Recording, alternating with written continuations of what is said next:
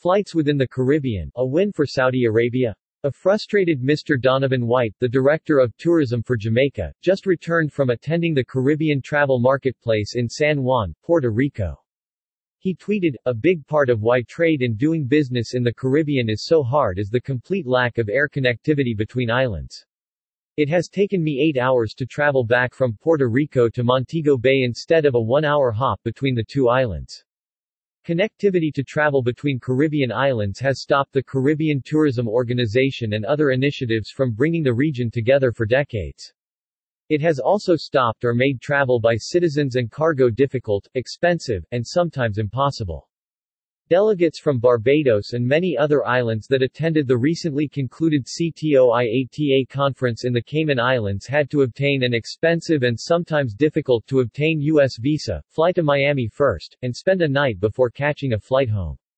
An initiative headed by Jamaica and Saudi Arabia brought tourism ministers from the Bahamas, Barbados, the Cayman Islands, and Guyana together to virtually meet with Ahmed bin Aqil Al Khatib, the influential and super-wealthy Minister of Tourism from the Kingdom of Saudi Arabia. With its money, global influence, and newly established global initiative and fame, Saudi Arabia may be able to not only establish the Caribbean as a new market for Saudi and Gulf travelers but also for Caribbean citizens to explore the newly opened world of Saudi tourism and beyond. The Jamaica Tourism Minister, Hon. Edmund Bartlett told eTurbo News, "Last week, the Saudi minister and his team had a virtual bilateral meeting with the team and me, and agreed to invite 5 key ministers from the Caribbean to Riyadh in November during the WTTC Global Summit. We will meet with mega airlines of the GCC. Mega airlines could include Emirates, Etihad, Qatar Airways, and Saudia." Bartlett explained, Saudi Arabia undertook to coordinate the meeting. "Yesterday, I met with the chairman of the Caribbean Tourism Organization (CTO), Hon. Kenneth Bryan, and president of the Caribbean Hotel and Tourist Association, Nicola Madden Gregg, in Puerto Rico. We agreed on a Caribbean presence in Riyadh during the WTTC summit." World Tourism Network chairman Jürgen Steinmetz, the publisher of eTurbo News, attended the CTO and IATA conference in the Cayman Islands last month. Connectivity was a major discussion point. He suggested Saudi Arabia supporting one of the mega GCC carriers to fly to a Caribbean hub, like Jamaica, would open up not only trade and tourism between Jamaica and Saudi Arabia but has the potential to establish a new market between the GCC region and the Caribbean. I think it would be a win-win for Saudi Arabia to help facilitate this, but an important element is missing. This is missing connectivity between Caribbean island nations. As Qatar Airways, Swiss, Lufthansa, United, and many other airlines had done in the past, a new regional airline invested in by a major carrier in the GCC region, and acting as a feeder to a new Caribbean airline hub, such as Montego Bay, for example, could solve several decades of opportunities and problems. It would be a win-win for all involved and the smartest investment. The regional airline would solve the issue of expensive local connectivity by offering local resident rates for Caribbean countries' citizens.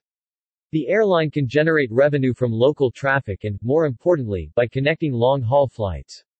It could extend the network of the long-haul carrier by offering connecting traffic across the Caribbean.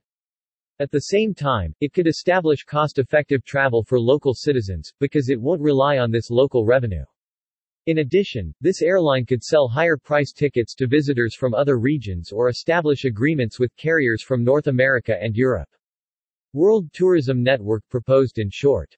Investing for a GCC airline into a joint venture with a new or current local carrier, the supporting airline would provide affordable inter-Caribbean travel for local citizens. Establish new demand for tourism and corporate markets GCC, India, Africa for the Caribbean.